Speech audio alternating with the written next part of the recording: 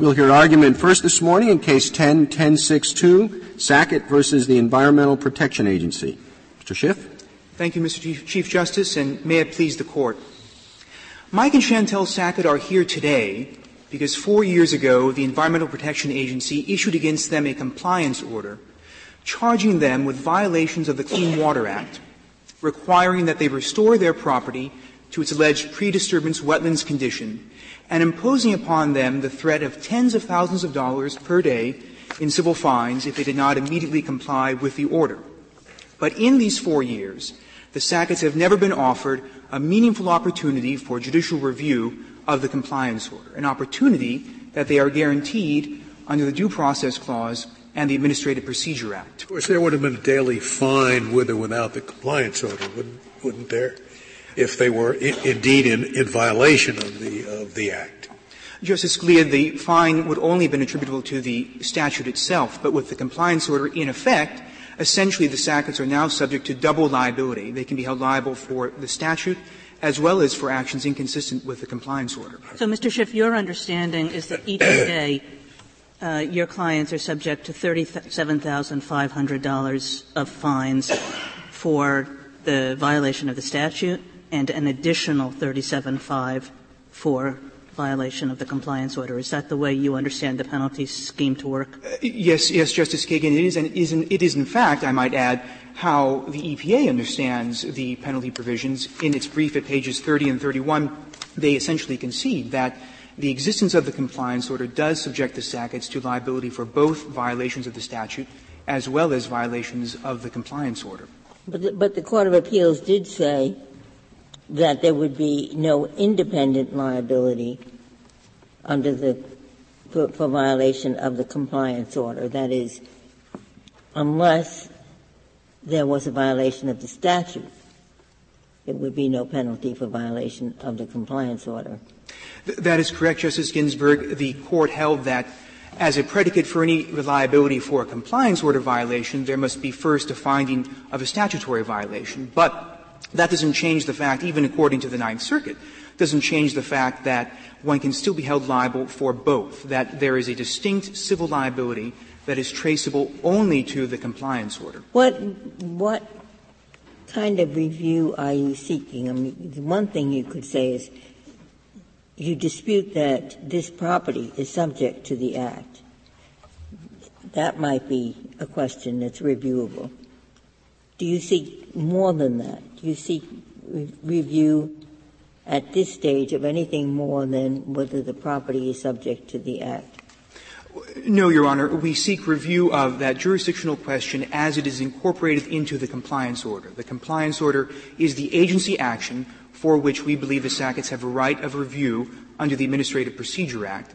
And our challenge under the APA to the compliance order is precisely that there is no jurisdiction and therefore there has been no statutory violation. Can you tell me what would be the scope of your holding? How would if you could write the opinion for the Court on this part of your case, what would the rule be? I mean, health inspectors go into restaurants all the time and say, unless you fix this, I'm going to give you a citation. Fire inspectors, the same thing. And I'm wondering how your general theory or your general principle that you want us to adopt would fit with that rather routine type of enforcement. Well, Justice Kennedy, we do not believe that what we are articulating extends as far as creating a right under the APA for review because a health inspector has come onto your property. All we're arguing is that the compliance order is a final agency action. It has stopped the Sacketts home building. It has imposed upon them significant civil liability, and therefore they should have a right under the APA. Well, this is under the APA. Correct. This is the APA prong of your correct, Justice Kennedy, and we should emphasize that we believe that the Sacketts' due process rights can be satisfied by allowing their APA cause of action to go forward. It seems to me that there's another distinction, a more significant one, between routine inspections by fire marshals or restaurant inspectors, and that is that if you disobey their order, you're not subjected to any more substantial liability than you would have been subjected to had they not issued the order. It isn't the order that produces any new fine, is it?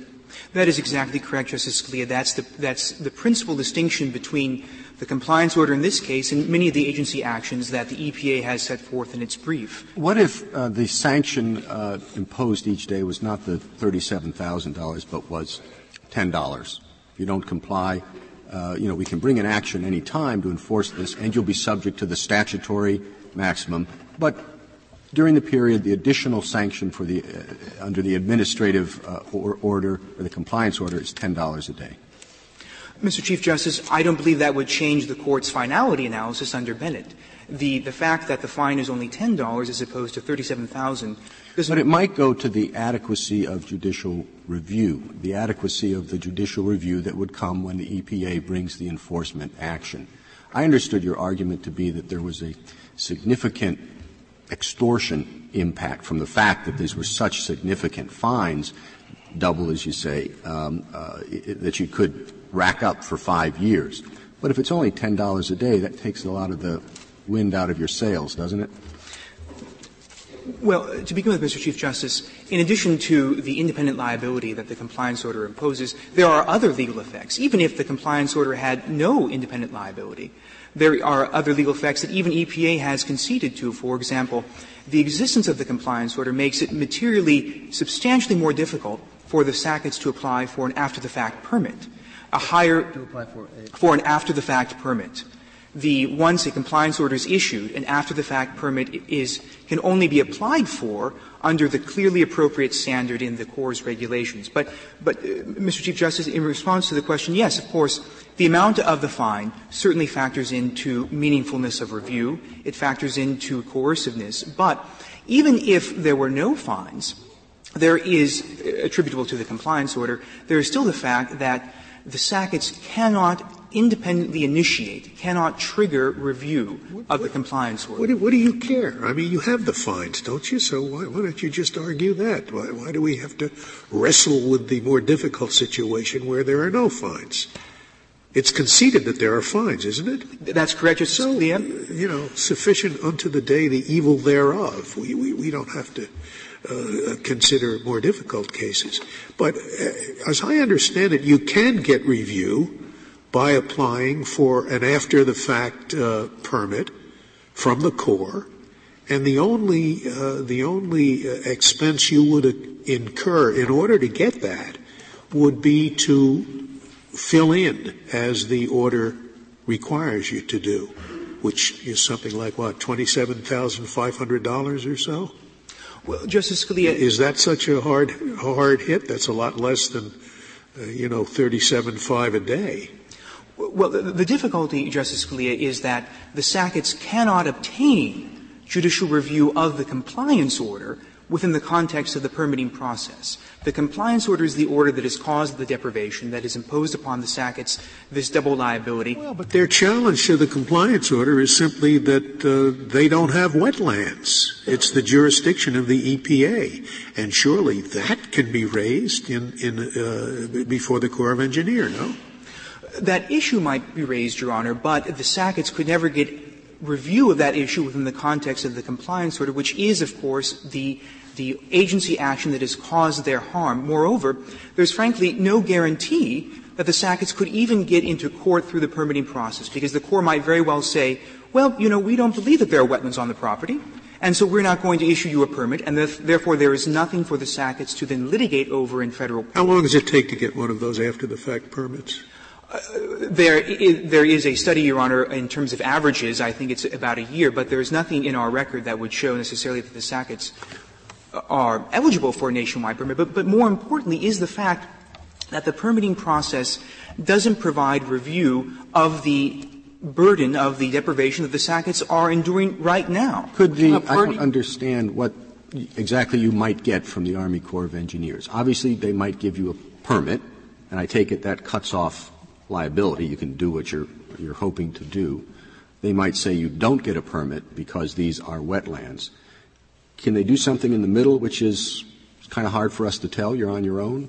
Very much so. In addition to saying we're not going to issue a permit because we don't believe there are wetlands on the property, they could also say, under the regulations that even EPA cites in its brief, that we're not even going to entertain your after-the-fact permit application while the compliance order is still outstanding, meaning that you will likely have to comply, be fully deprived with everything the compliance order says, allowing EPA onto your property, requiring significant expensive restoration of your property to its alleged wetland state before you even have the privilege of applying for a permit. Is that what's critical, Mr. Schiff? If that were not true, if you could go in, even with the compliance order on your property, and get an adjudication of whether you had wetlands in the context of an after-the-fact permit proceeding, would that be sufficient?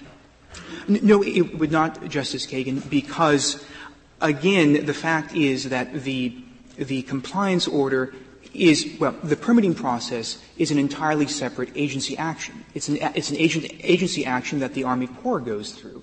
The Sacketts could get no review of the compliance order. Well, why does that matter? You're getting review of the question that you care about, which is the question whether you have wetlands on your property. And if they said you don't have wetlands on your property, here's a permit, your problems are finished. Justice Kagan, the difficulty is that that judicial decision would have no impact and would not remedy the deprivation that the Sacketts are currently enduring. Do they issue permits when there are no wetlands? I thought it was a permit allowing you to do something on wetlands which otherwise would not be allowed. That's correct, Justice. So if they decide that it's not a wetland, what do they do? They do nothing? That's my understanding. The Corps would simply say there's nothing to permit because there are no wetlands to fill. But the difficulty. But then the compliance order would automatically be vacated. I mean, doesn't the compliance order presume that there are wetlands? Hasn't the agency already made that determination? The difficulty, Justice Kennedy, is that we're talking about two agencies, and this is really the one additional reason why the permitting process is an inapt solution to the Sacketts problem. The Sacketts have been injured by EPA by the compliance order. It seems very strange for a party to apply for a permit on the ground that they don't need a permit at all. If you apply for a permit, is the Army Corps of Engineers going to decide whether it's wetlands? Isn't it presupposed if you're applying for a permit that you need one because they are wetlands? That's exactly right, Justice Alito. That underscores how bizarre it is to force the Sacketts to go through a process. They've been injured by the EPA by a compliance order, and they're told they must initiate an entirely separate administrative action with an entirely different agency in order to get indirect, tangential, possible review of the compliance order that has turned their world upside down for the last 4 years. That is why the permitting process cannot provide meaningful judicial review to the Sacketts. That's why the Administrative Procedure Act is the ready-made answer. And frankly, there's no indication that Congress intended anything other than the Administrative Procedure Act to provide an adequate administrative review for the adjudication of compliance. What would the standard be that before you have APA review? So it's just that the EPA acted reasonably in determining that you have wetlands? Yes, Justice Ginsburg. It would be your typical arbitrary and capricious standard of review, substantial evidence based upon the record that was before the EPA when it made its finding of statutory violation, which is the statutory predicate for the issuance of the compliance. Wait. Surely you wouldn't go in and try to fight arbitrary or capricious. It's arbitrary or capricious or otherwise in violation of the law. Wouldn't you go in and say that this is in violation of the law? No, exactly, Justice Scalia. I mean, I don't mean to limit ourselves to just that one standard of review, but it would be I don't think that one standard of review would do you very much good, to tell you the truth. They've thought about this. Maybe they got it wrong, but to say it's arbitrary or capricious, you're going to lose. Well, I certainly hope not, Justice Scalia, but the difficulty is we don't even know at this point what sort of record the EPA has. In fact, the law as it stands now is that EPA doesn't even need probable cause to issue a compliance order. Given the rather vague nature of the test that's been adopted for determining whether something is part of the waters of the United States, wouldn't you have a very difficult time showing that a determination that it was arbitrary and capricious? There's no question, Justice Alito, that yes, it would be a difficult time, but that just because the Sacketts might have an uphill battle, I don't believe is any reason to say that they should have no opportunity. I mean, as it stands now, they've been told you cannot build your home, you must convert your property into wetlands, and you're being charged $37,500 per day if you don't immediately comply. And yet you get no day in court. And Mr. Schiff, is the way you see this operating that you bring an action contesting on the basis of the arbitrary and capricious clause or otherwise not in accordance with law, if then the court rules against you, but you continue to fail to comply, does the EPA then have to bring a separate enforcement action? Yes. The only way EPA can actually take money away from the Sacketts is by filing a civil action. But that would be true whether or not the Sacketts bring an APA cause of action. Would collateral estoppel apply to you because of the judicial determination on the compliance order in the subsequent enforcement action? In other words, you lose. You seek APA review, and the court says, we think it's a wetland, and then the EPA brings an enforcement action. They have to establish it's a wetland. Don't they just attach a copy of the decision? Well, not necessarily, Mr. Chief Justice, because, for one, the standard of review would be different. It would be, under the APA, it would be the traditional deference afforded to agency action. Well, I guess I'm back to Justice Scalia's question. It struck me as a purely legal jurisdictional issue. Are these wetlands or not? And I don't know why you get deference to the agency's determination on a legal jurisdictional issue like that. No, you're correct, Mr. Chief Justice. I mean more in terms of the substantial evidence standard that usually supports agency action under the APA. But certainly here the Sacketts also contend, regardless of questions of Rapanos and connection to navigable waters, the Sacketts contend that there are no wetlands at all on this property. And that ultimately is of course, a factual question that would be informed by what's in the record. But to go back if they're wrong about that, if there's a finding in the APA process that these are wetlands, is that the end of it, or within that, the context of that review, can you say, well, they're wetlands, but only to a minor extent, and these conditions were onerous and far more than necessary to protect the wetlands? Can you argue that in the APA review? Or is it just up or down? Wetlands you lose, not wetlands you win, that's it? No, I mean, Justice Kennedy, we would argue that even if there are wetlands on the property, which we do not believe there are, that the compliance order would still be invalidated if there were not a significant nexus between the alleged wetlands on the property and some navigable water in the vicinity. But who would review that and where? Going back to Justice Kagan's question of let's assume you went through an APA process, and they found it was wetlands and that the compliance terms had a substantial nexus. What happens when you go into an enforcement action? Well, at that point, then, both sides get to create a new record, consistent with what the Ninth Circuit held. So the Chief Justice's suggestion that there would be preclusion, you do not agree with? No. In addition to the fact that the standards of review would be different, preponderance of the evidence in a civil action as opposed to substantial evidence in the APA, it would also be the fact that that even as the Ninth Circuit understood a civil action, when it goes forward, both sides have an opportunity to create a new record or to establish by preponderance of the evidence the elements of the offense. So does anything get estoppel? I'm sorry, Justice. Does anything get estoppel? Assuming it's not a legal question, with the factual findings that there's a substantial nexus between the remedy ordered and the violation, would that get estoppel? It would be difficult to imagine a case of estoppel because, again, in the APA context, it's just based upon the record at the time the compliance order is issued. And so the records are always going to be different because the civil action will build upon that administrative record. And then, secondly, in terms of the differing standards of review, I suppose one could find a purely factual question, perhaps that where the standards of review wouldn't matter, or a purely legal question.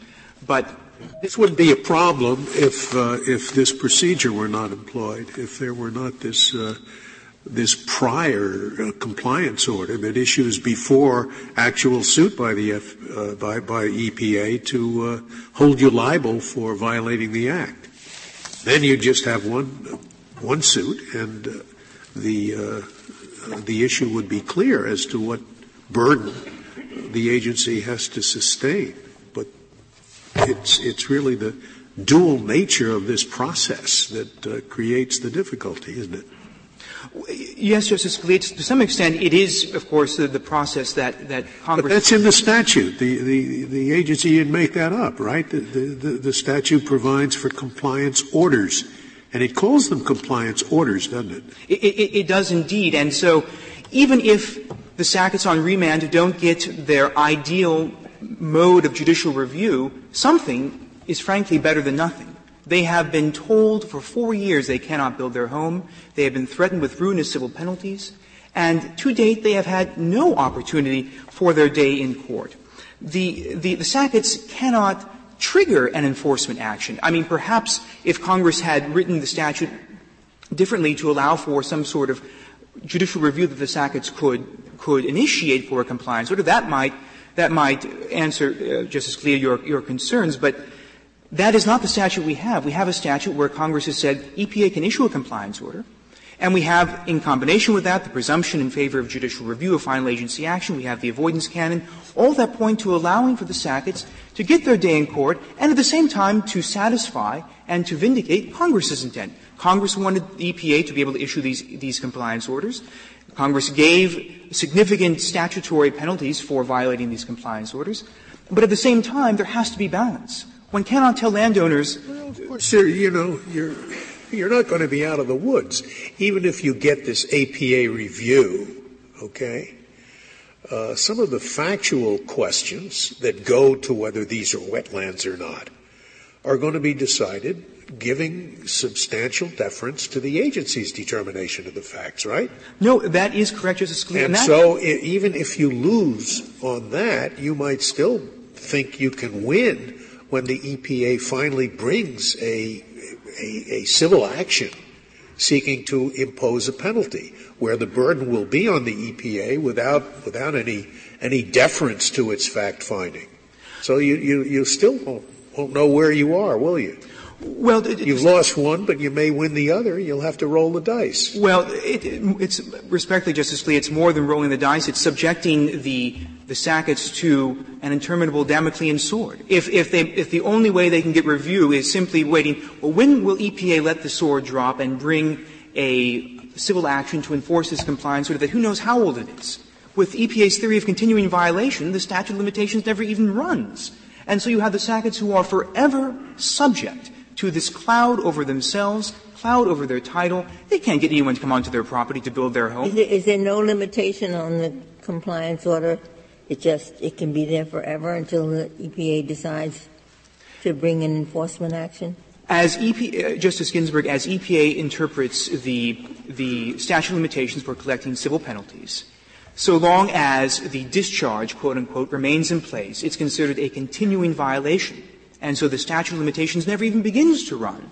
And so the Sacketts might build their home, and 10 years down the road be surprised that here comes EPA with its civil action. Oh, now the Sacketts get judicial review, but at a significant cost. They can't even enjoy the home that they might build because there is always this cloud hanging over them, a cloud that can be dispelled if they can simply have an opportunity, which, Justice Scalia, may not be the best opportunity, but something is better than nothing, an APA cause of action to review the EPA's assertion of its authority over their property. I asked you earlier, in this APA review, would there be any further question after the determination, is it wetlands, is it not? And you had said no, that would be it. But you answered another question that would suggest it may be wetlands, but it shouldn't. You should be allowed to build your home anyway. Well, allow me to clarify, Justice Ginsburg. In this APA cause of action, the Sacketts challenge the jurisdictional predicate, and that is really a two-part determination. One is, are there wetlands on the property? And two, are those wetlands sufficiently connected to navigable waters to justify federal regulation. And both of those fit into our first claim for relief, our APA cause of action. And so in this case, that is what our APA cause of action on remand would look like. We would say, let's look at the record that EPA has assembled at the time it issued the compliance order, and does that record support the finding of statutory violation? You're conceding that the compliance order, assuming there's a violation, is all right. You're not challenging any of the terms of the compliance order other than the finding of a violation. That is correct, Justice Sotomayor. Yes, that is correct. That is all that we are challenging. Mr. Chief Justice, if I may reserve the balance of my time. Thank you, counsel.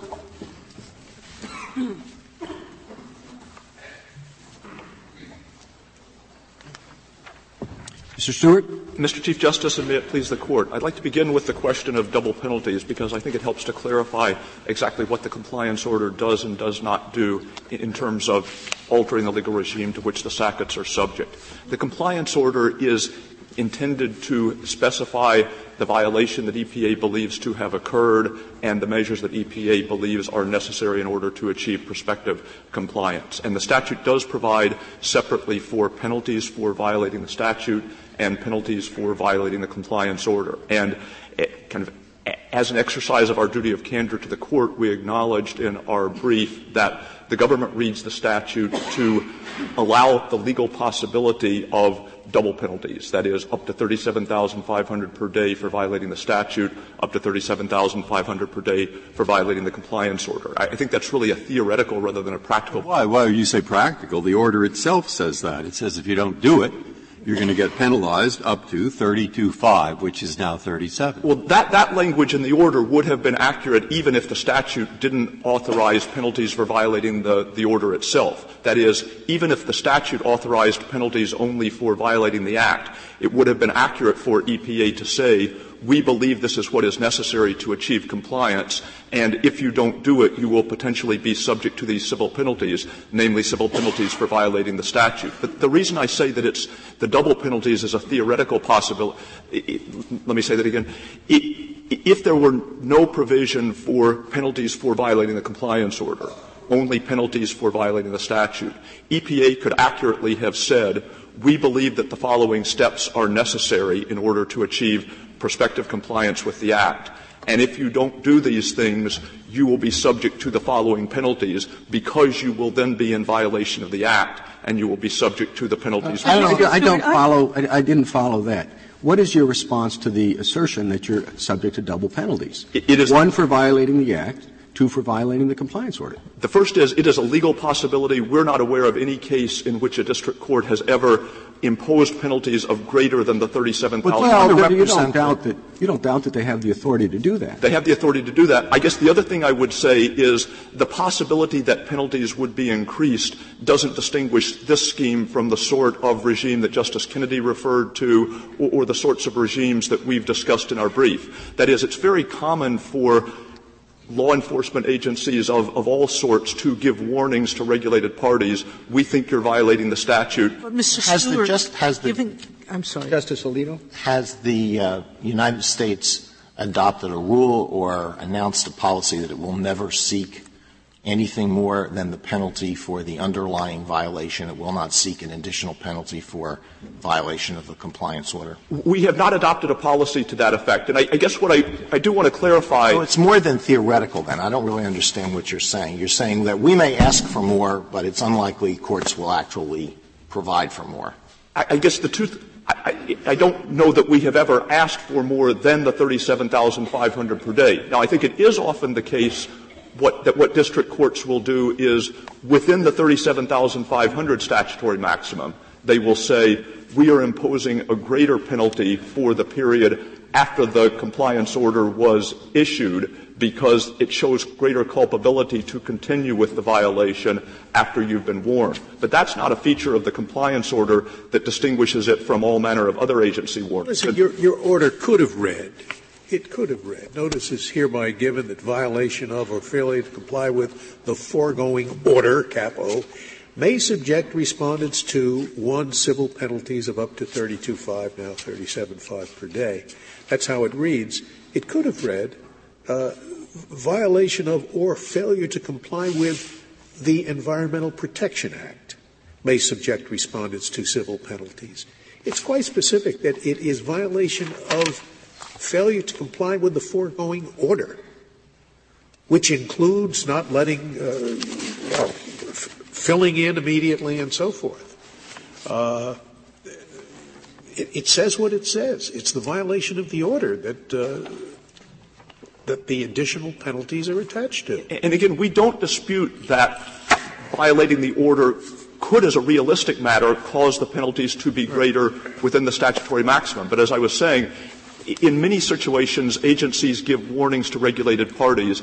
If you keep doing this, you may be subject to penalties. It could, as a theoretical matter, double the penalties. That's correct. You're just saying, as a practical matter, it doesn't often do that. As a practical matter, we are not aware of any case in which the penalties imposed have been greater than the per-day statutory maximum I'm for the not going violation. to bet my house on that. It seems in term, I think, first of all, we would say that until we floated this theoretical possibility in our opening brief, the Sackett's seemed to be entirely unaware of it. That is, all of the Sackett's calculations as to the penalties to which they would be exposed if they continued to engage in their present conduct were premised on the idea that 37,500 was the statutory maximum. But the main point I want they were getting a good night's sleep, but they were getting a good night's sleep before they read your brief. I don't think. I guess that's really my point. That the one thing the Sackett's have never argued is, if it were just the 37,500 per day for violating the statute, we would be willing to build our house and take our chances. But once you double that, we're not willing to take the risk any longer. And that's not their argument today either. Right. The one point before I move on that I do want to make clear is, in a wide variety of contexts, agencies will issue warnings to regulated parties that they are believed to be in violation of the statute. And it is common under schemes where the amount of the sanction is up to the judge's discretion that penalties may be greater for conduct that occurs after the person has been warned. But those situations are slightly different, because the Act doesn't specify any specific remedies that apply to any specific property. It just says you violate the Act by filling in wetlands. It doesn't say that you violate the Act by not removing the fill and not planting trees and not doing this or doing that.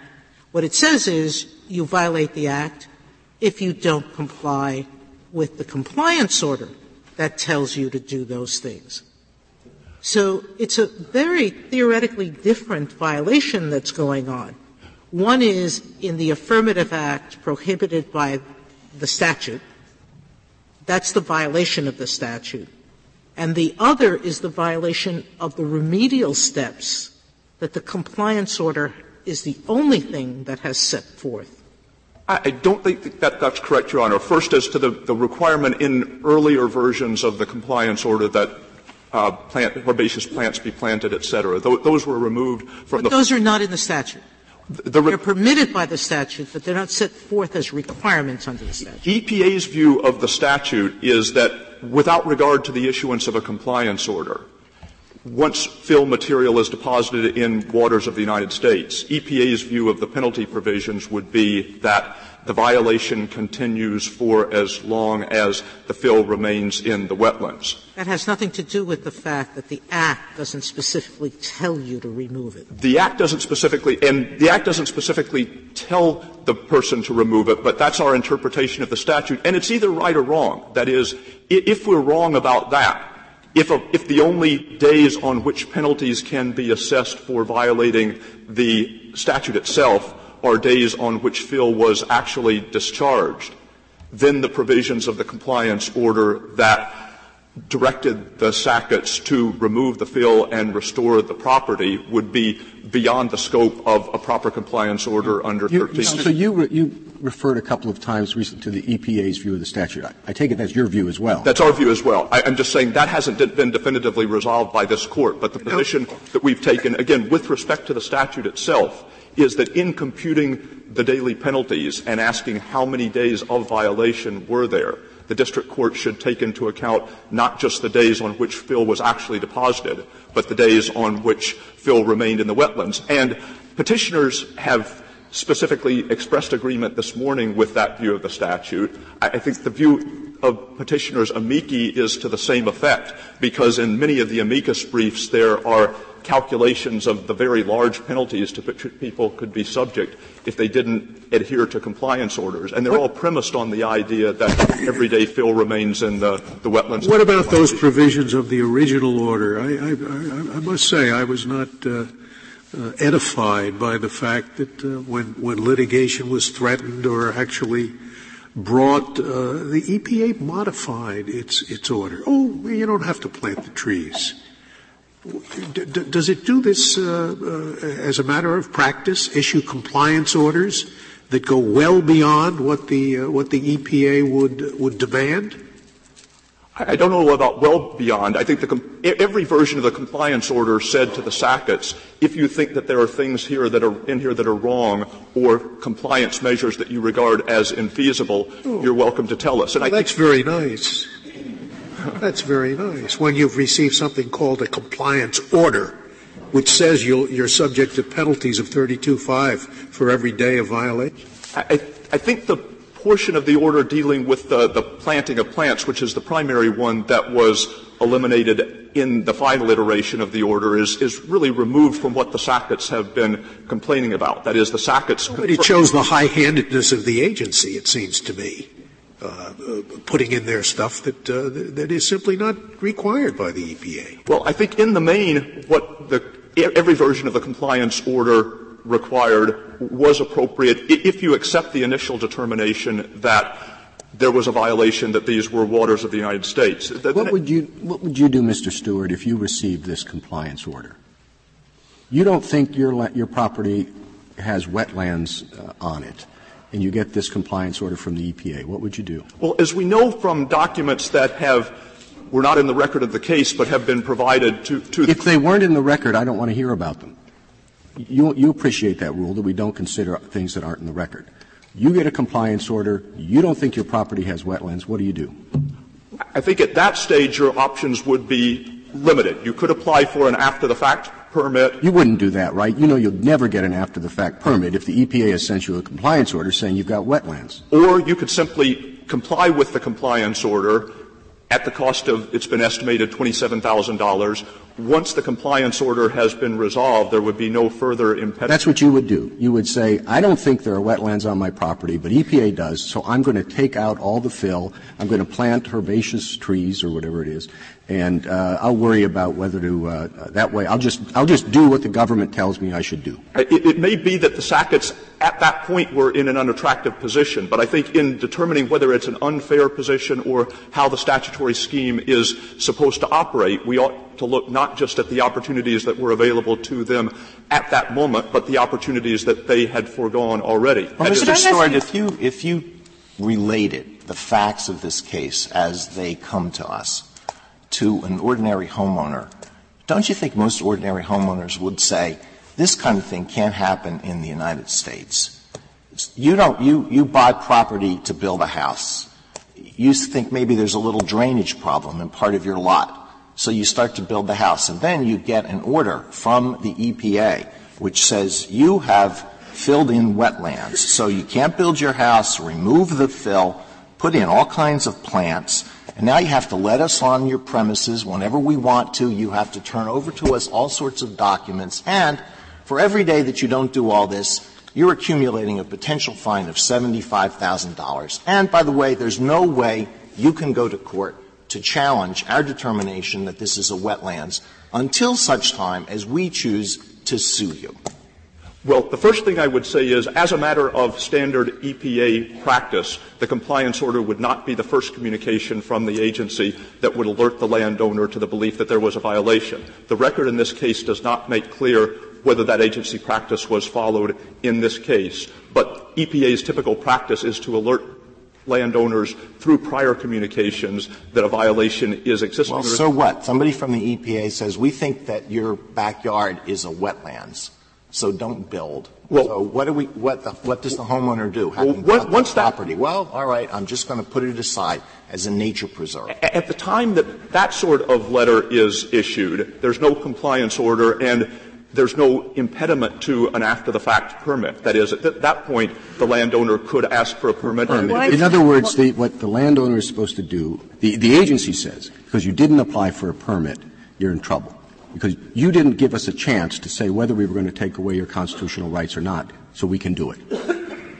Well, the first thing I would say is it's not simply a hypothetical means of challenging CWA coverage to seek a permit. That is, in both Swank, Solid Waste Agency of Northern Cook County, and Carabel, which was one of the two companion cases that this Court adjudicated in Rapanos. That was the way that the suit got into federal court. The landowners applied for permits. They were denied. They sought judicial review of the permit denials and argued inter alia that there was no need for a permit because the relevant tracts were not waters of the United States. The second thing I would say is it's often the case that judicial review is contingent upon complying with some sort of deadline or some sort of prerequisite. And once a person has missed the deadline, that person may, as a practical matter, be in the same position as if judicial review had not been made available at all. Suppose the Corps of Engineers agrees that it's not a wetland, and its basis for refusing to issue the permit is we don't give a permit, or you don't need a permit. It would issue a letter either to the effect that there was no wetland or that it was a wetland that was not covered by Is that binding on the Environmental Protection Agency? Yes, we would. How can they bring an action? I'd like some clarification here. The Corps' regs say the Corps will accept an after-the-fact permit. I mean, one after. If they applied tomorrow, the day after getting this order, you'd run up against the reg, which says we won't give you any after-the-fact. We won't even consider this matter until any required initial corrective measures are made. And then, just to be safe, they say that no permit application will be accepted unless the Corps determines that concurrent processing of an after-the-fact permit application is clearly appropriate. Clearly. So I looked at those two things and said, of course you can't apply to the Corps of Engineers. They're not going to accept it unless you have a very unusual case. So I expect you to tell me why I'm wrong about that, if I am, or how many after-the-fact permits applications has the Corps of Engineers accepted? Maybe there are a lot. It's not precluded, but I would agree with you. It's very unlikely that without complying with the order. Right, I agree. Then if we agree, then look, for 75 years, the courts have interpreted statutes with an eye towards permitting judicial review, not the opposite. And yet, so here you're saying this statute that says nothing about it precludes review. And then the second thing you say is that this isn't final. So I read the order. It looks like about as final a thing as I've ever seen. So tell me why I'm wrong on those 2 points. Well, we're not arguing that the statute precludes all judicial review. That is, the question whether the Clean Water Act applied to this tract could have been teed up for a court in either of two ways. Well, if it doesn't, you're on the final part. You are arguing that the presumption of reviewability does not apply. To this particular order. And that seems a very strange position. Why would the presumption of reviewability not apply? I think first because the order doesn't express the agency's final view, both in the sense that it invites the Sacketts to provide further comment. But they asked for a hearing. Didn't they ask EPA for a hearing on whether their lands fell within the statute? They did ask for a hearing, and the EPA said no. EPA said no to a formal hearing, but I think that would be characteristic agency practice. That is, when the agency is exercising what is essentially its prosecutorial function, that is, warning regulated parties, we may sue you if you don't do the following things. It would be quite common for enforcement personnel to entertain informal overtures from the regulated party or his legal representative. But I think it would be extraordinary, for instance, for a U.S. Attorney's office to grant a formal hearing to a potential criminal defendant in order to in order to resolve the question criminal charges should be brought. But there's one thing I do want you to tell us is EPA has 3 choices. It can go the compliance order, it can issue an administrative trigger an administrative penalty where there would be APA review, or can bring an enforcement action.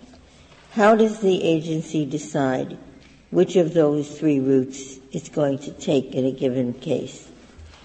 I think the agency's normal practice would be to issue an administrative compliance order before initiating judicial proceedings. That is, the statute doesn't require it, but the EPA ordinarily would not commence a lawsuit without first giving the regulated party one final opportunity to come into compliance. But what about this administrative order?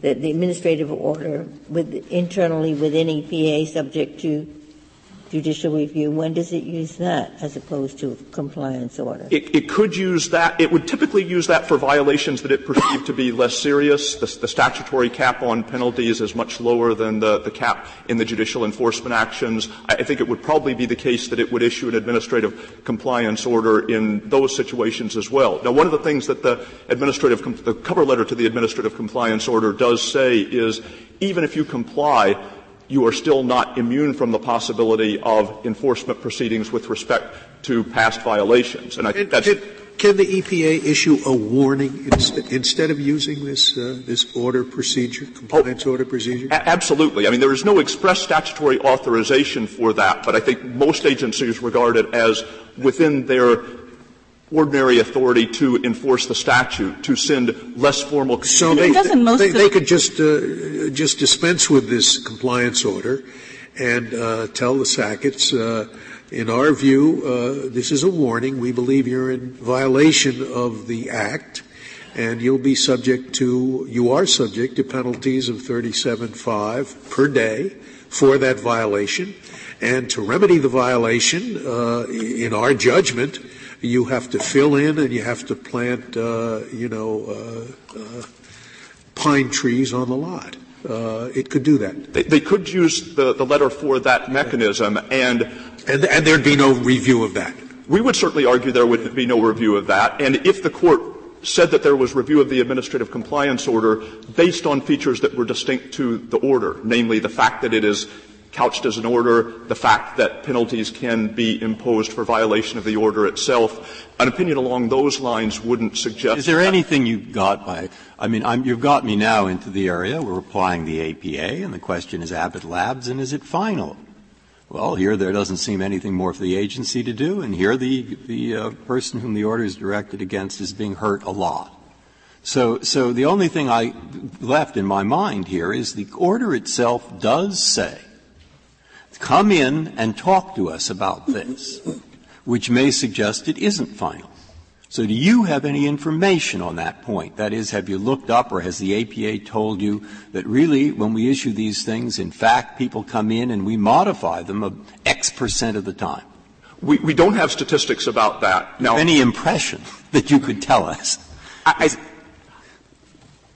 would have the impression that it's in a non-trivial number of cases the landowner does approach EPA. Now I will say that the statistics I do have are that only a very small percentage, a rough estimate somewhere on the order of 3% of wetlands-related compliance orders under the Clean Water Act ultimately culminate in lawsuits for enforcement. That would encompass both the cases in which the landowners came in and talked to EPA and those in which they just complied. I'm sorry.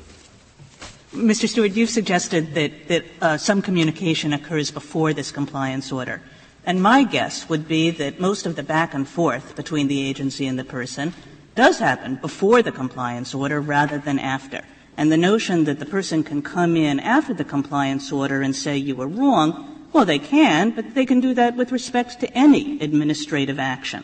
So am I wrong about that? That really the back and forth here takes place before the compliance order issues rather than after? I mean, I think you're right as a matter of typical agency practice that there would be an invitation well before the compliance order was issued to come in and give your side of the story. And you're probably right that if we got to the point where a compliance order was issued, then the likelihood that further communications would sway the agency substantially might be reduced. Mr. So I would take your point there. Yeah. I'm sorry. Finish your answer, then. So yes, I would agree with that. You were cut off You were saying if we were troubled by the additional penalties, and you were going to suggest something, if we were troubled by that aspect of the order alone, and you haven't dealt with the permit issue after the fact, what would be your approach to the case then? Well, I guess the two things, one of which may be more troubling rather than less troubling, is to say that if you're troubled by this, then there are a lot of other things that might be troubling as well, because it's often the case that warnings are issued to regulated parties, and it's often the case that if the regulated party continues with the conduct after receiving the warning, the penalties may be enhanced. This is not a warning. I mean, really have to look at it.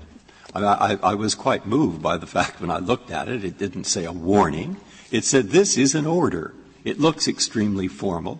I even overstated in your favor the question of negotiating, because it doesn't say negotiating about changing the order. It says negotiating about amending the order.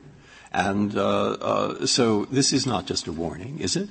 It is not. It is phrased as an order, but the only thing that EPA is authorized to do under Section 1319A3 is to order people to do what they were already legally required to do. That is, order them to comply with their legal obligations. Can't you usually obtain a declaratory judgment if prosecution is threatened and you think that there's no basis for it, and you're not compelled to just stand there and wait for the prosecutor to drop the hammer?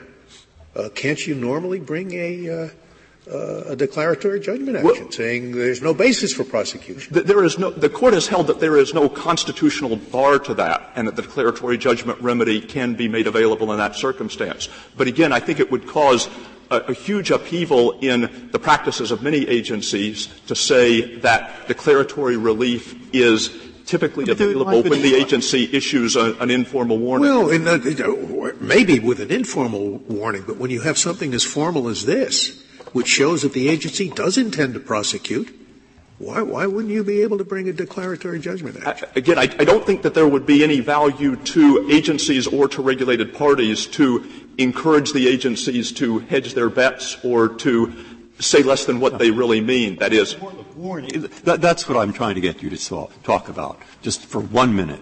I mean, you're talking about huge upheaval. My honest impression is that it is the government here that is fighting 75 years of practice, because the issue is the Abbott Labs issue of finality. And of course a warning isn't reviewable.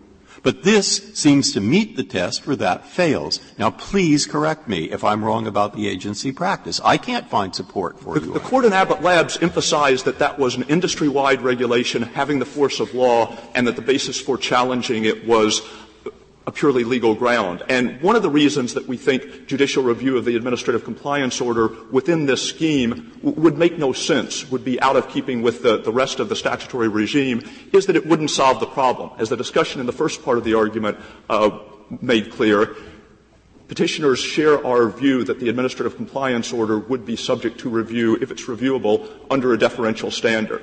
And if the Court held that the order was not arbitrary and capricious, that still wouldn't eliminate the possibility that if we pursued an enforcement action, the petitioners could argue that they weren't actually in violation. How would it work? You say it's lesser standard under the APA. But the question is this wetlands or is it not? It's more than just is it wetlands. It's are these wetlands that have the requisite connection to traditional navigable waters. And that can turn in part on factual and scientific judgments. But as far as the EPA is concerned, they're finished with that question. This is not something that, well, we might look at it again tomorrow based on new evidence.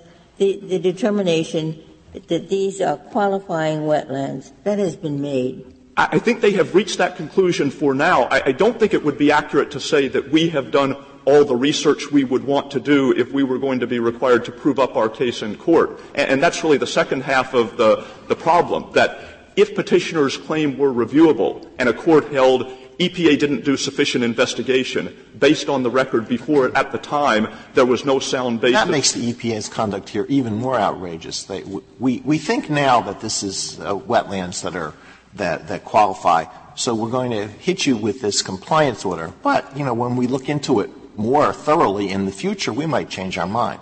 I would assume that any prosecutor, any enforcement person would want to be better prepared when a case actually went to trial than when he was communicating to the potential defendant that there's a real likelihood that we would sue you. But you're required to make a finding that there's a violation. You're not suggesting that the government's going to act willy-nilly and it's not going to act on sufficient evidence in sending a letter that says we find you are violating the Act. Obviously, we would feel that we had sufficient evidence for doing that. But the second part of the point that I was going to make is even if a court found that we didn't have sufficient evidence before us at the time the administrative compliance order was issued and that the order was therefore arbitrary and capricious, that wouldn't provide the Sacketts the protection that they needed because that wouldn't foreclose EPA from. That's right. In other words, you hope you've looked at it, you hope you have a sufficient basis, and because of the administrative compliance order, you're really never going to be put to the test. Because most landowners aren't going to say, I'm going to risk the $37,000 a day. All EPA has to do is make whatever finding it wants and realize that in 99% of the cases, it's never going to be put to the test. I guess the only point I would make is if petitioners had wanted a judicial resolution of the coverage question without subjecting themselves to potential penalties, they could have filed a permit application before discharging. They could have gotten review there. All we're saying is they can't discharge Phil, wait to see whether EPA notices, and then insist upon immediate judicial review if EPA notices and objects. Thank you. Thank you, counsel. Mr. Schiff, you have 4 minutes remaining. Mr. Chief Justice, unless the Court has any additional questions. I do, actually, because I see their point better than I did. This, I think, is what they're worried about. They're worried that when you get judicial review of this kind of order, the Court doesn't refer on fact-finding that isn't made on a record. The substantial evidence test applies to fact-finding made on a record, or 556, 557. And so they'll have a hard time, or a harder time, in each of these cases subjecting it to judicial fact-finding. And they think that the purpose of this procedure given to them by statute was to call it the shots in favor of them, because there might be thousands of these things and they can't prepare all that formal thing. Now, I see that as now I understand their concern. I'm not saying they're right. I understand their concern. So if you want to comment, is there some way to accommodate their concern that also accommodates judicial review? Or are we just in a kind of they're in a Hobson's choice in a sense? Well, Justice Breyer, the difficulty is essentially of EPA's own creation. I don't understand why EPA would want the power to issue compliance orders that, as the Court has recognized, are tremendously coercive. And not have. They want the power because they have thousands of these things. They investigate it, and they find the facts. They think it's sufficient. The judicial fact-finding is carried out before a judge who doesn't have their experience, etc. And therefore there is a risk of incorrect decision-making, at least two under the statute. It would be two pro-homeowner rather than two pro-environment. That's why it's more of a dilemma than I thought. I think, Justice Breyer, the fear of it being too pro-homeowner is, in fact, protected by the fact of the APA standard of review. We're not talking about the agency being forced to sort of Yeah, but maybe the agency is only entitled to deference when, in fact, it has made a record. When it hasn't made a record, maybe there's no reason to give it deference. You're correct, Justice Scalia. If there is no record, certainly there's, by necessity, no substantial evidence. And in that case, the compliance order would be They might change their system here if you win this and provide for various kinds of pre-order procedure or post-order procedure where they'd be open to change. I see a number of possibilities. I just see the dilemma. They'll just issue warnings is what they'll do. Are there cases in the courts of appeals or the district courts where landowners, having received these notices or compliance orders, have said that there's a taking of the property? Inverse condemnation?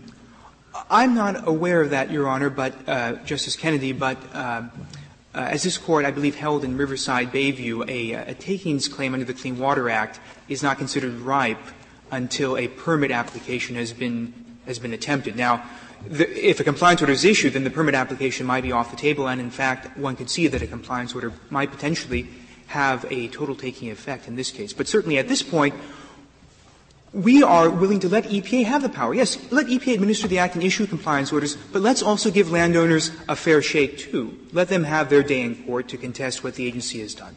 Mr. Chief, I take it the government agrees that there's not much of a chance that you could get an after-the-fact permit, but its view is you should have gotten a before-the-fact permit. And putting aside the weirdness, which Justice Alito points out, of making you go get a permit for something you don't think you need a permit for, putting that aside, couldn't you have gotten the legal determination that you wanted through that process? Justice Kagan, we don't deny that by applying for a permit and having the Corps make a decision on the permit, that's one way to get into court. But the difficulty for the Sacketts and for, the thousands of folks in this country who are recipients of compliance orders is that that's small or no solace once EPA has already acted. Once EPA has made the finding a violation and then threatens these ruinous penalties on landowners. Well, I think what EPA is saying is that as long as you knew that your lands were potentially wetlands, you could have gone in from the get-go and sought a determination that they were not wetlands through the permit process. That's correct, Justice Kagan, but frankly, the way EPA and the Corps interpret the scope of their jurisdiction, that would make essentially every landowner in this country potentially on notice, requiring them to apply for a permit or some other manner, and the agency will then probably have even a worse situation. It will be flooded by permits. Thank you, counsel. Counsel, the case is submitted.